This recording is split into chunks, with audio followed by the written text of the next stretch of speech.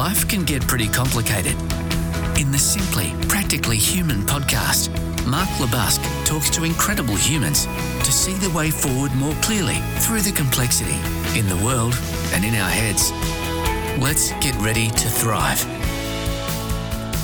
Hey, g'day there, fellow humans. Mark LeBusque here for the Simply Practically Human podcast. It's the Friday edition. Yep, the short, sharp version of this week's podcast. It's been a good week.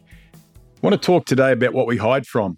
The reason this has come to mind for me today, and I want to just talk a little bit about it, is I had a pretty amazing experience on the weekend just gone through a bloody good human being by the name of David Mallard I used to work with, and Dave invited me along, or it got me to sign up for what I'd call a challenging weekend of what they called Awakening the Conscious Man. And one of the things I love about this work, and people will know this about me, there's no bullshit.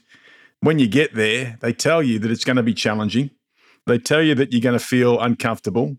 And that they also tell you this is what I say to people: you get out of the work what you're prepared to put into the work. And one of the activities we did early on was we actually had to grab an A3 sheet of paper and draw a little bit of a picture of our lives. And that's pretty challenging in the fact that, first of all, I don't draw very well. So my drawing ended up being, and I'm looking at it right now, ended up being a whole lot of stick figures and a lot more words than actual pictures, because I'm a shit drawer, or I thought that. And this is where the hiding started. So I was paired up with someone else and I was doing my work, and I was finding it, I thought I was going through it pretty well, but I was actually starting to hide as I did this work. And the reason I knew that was it just didn't seem to flow very well until I got to a particular point in doing the work. And I wrote at the bottom of my page these words: am I really good enough?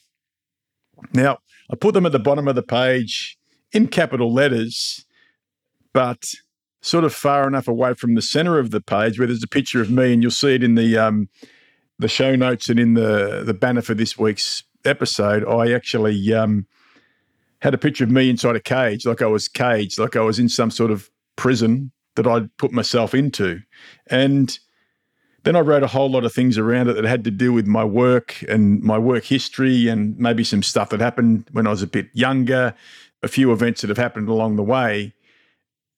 And what I worked out over the 2 days was that the very thing that should have been in the middle of the page was the thing that I wrote at the bottom. And in some respects, I was actually trying to hide it.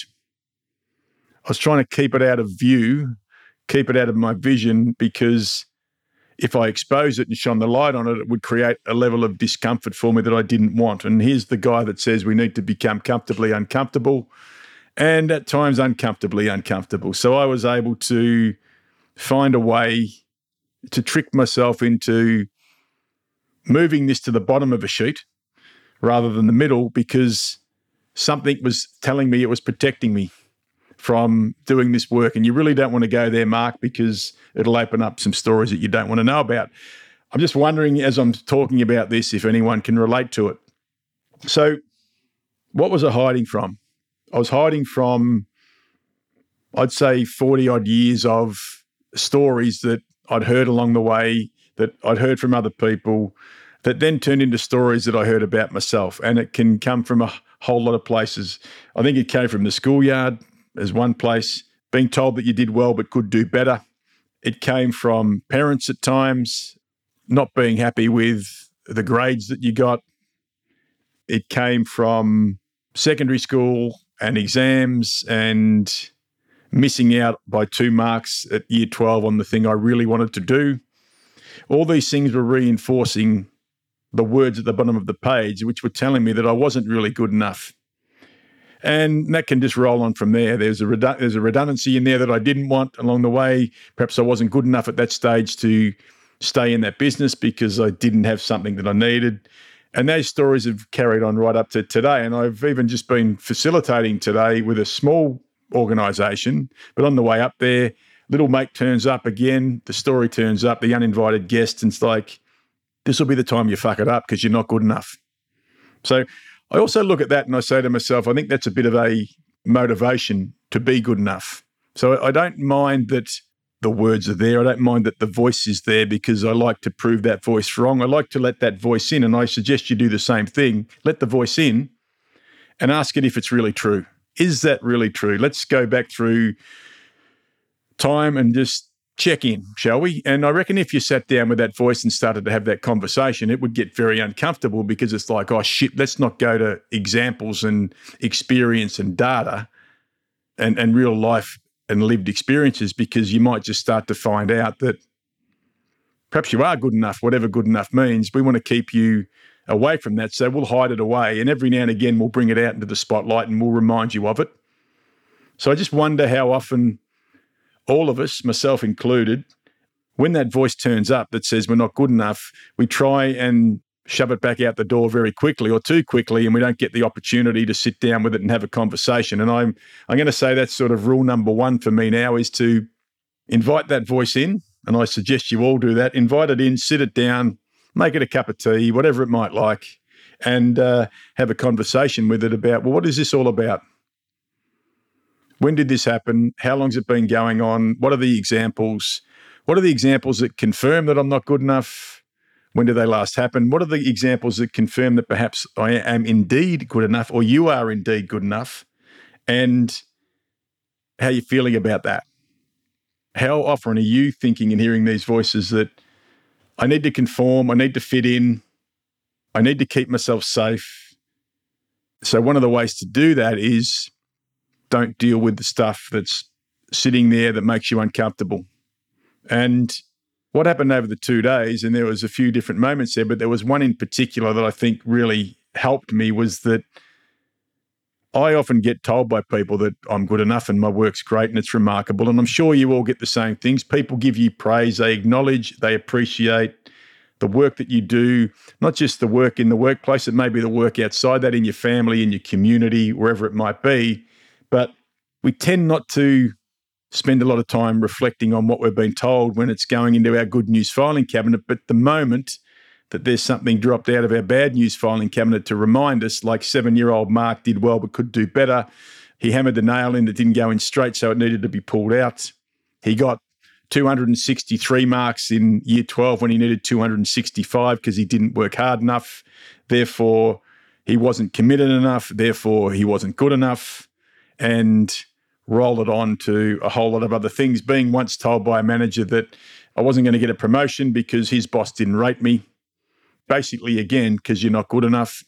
I think that's just a shit way for that boss of mine to make the decision easy upon himself, and perhaps just a bit of a gutless way to not stand up to his boss and say, maybe he can do the job. I wonder if anyone else has been through that. So a whole lot of things were playing away there. And what I'm going to suggest to you is that what I found out over this time, particularly on day 2, we did a little activity where we laid down for an hour and we just did some breath works. And it was just inhaling and exhaling in a regular pattern for 1 hour. So that's a long time. And what I'm going to say is that this little piece fronted up, and they said there could be some different reactions, some emotional reactions of varying sorts. But what I'm going to say to you, and I'm going to suggest that you have to go and do the breath works, but you could sit with this as well if you like as a lesson, is that I actually let that voice come in. And in the time that I had there to reflect and to ponder and try not to think too much, but just concentrate on the breathing and where it was taking me, was that there was a level of calmness that came across me. And at one point in time, it was like the voice wasn't, am I really good enough?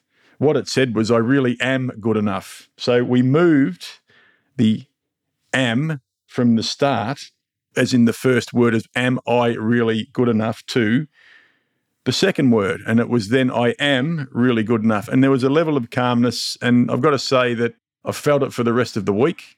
I know that the voice will come back and try and rearrange those two words. So am will go from second back to first again, or it'll go the other way around and it'll be like, it'll stay in its place that it was originally written, which was asking me the question rather than making a statement. And the statement is, I am really good enough. The question I asked myself on day 1 is, am I really good enough? Because I've asked that question now for 40 plus years, maybe close to 48 years, I reckon. So Ask yourself the same question, fellow humans. What are you hiding from? Why are you hiding from it? What's the data that's telling you that it's true? Are you having the conversation with that voice, or are you trying to shut it out? And why is it that you're shutting that voice out? What other data are you using to try and create the smoke screen? As I said on the second day, I've just created a fucking smoke screen here. And the smoke screen was the rest of the drawing and all of the things I wrote on there to hide that at the bottom of the page was really what I was hiding from.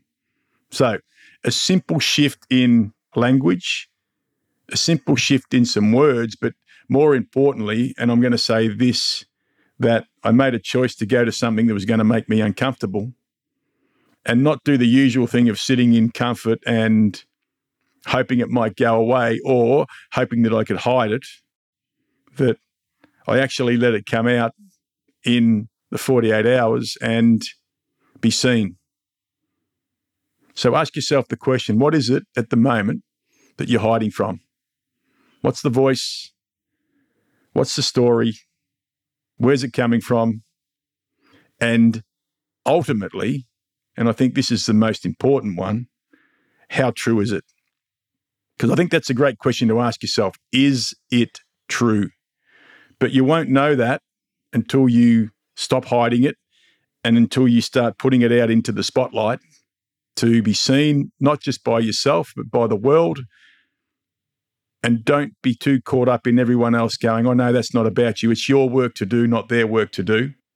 But that was my reflection for the week. Was it challenging? Yes, it was. Was I uncomfortable? Yes, I was. Did I feel safe? Yeah, I felt pretty safe. At times it felt a bit shitty, but I already know that I'm feeling at least, I don't know what sort of weight it would be, 10 kilos, 20 kilos cognitively lighter by going through the process. And now I'm happy to sit there and read those words and not hide them at the bottom of the page. So there you go. Hey, that was a bit of a rant, that one. If you loved it and if you can relate to it and if it's something that you're doing as well, why not rate it 5 stars? Give us a little review as to what you loved about it. And if you liked it and if you think others would like it, subscribe to it, share it with your friends, get them subscribing as well. These little short, sharp ones, I hope, give you something to think about and they complement the experts I get on a Tuesday. I hope you're enjoying the podcast. But until next time, keep it simple, keep it practical, and keep it human. Bye for now.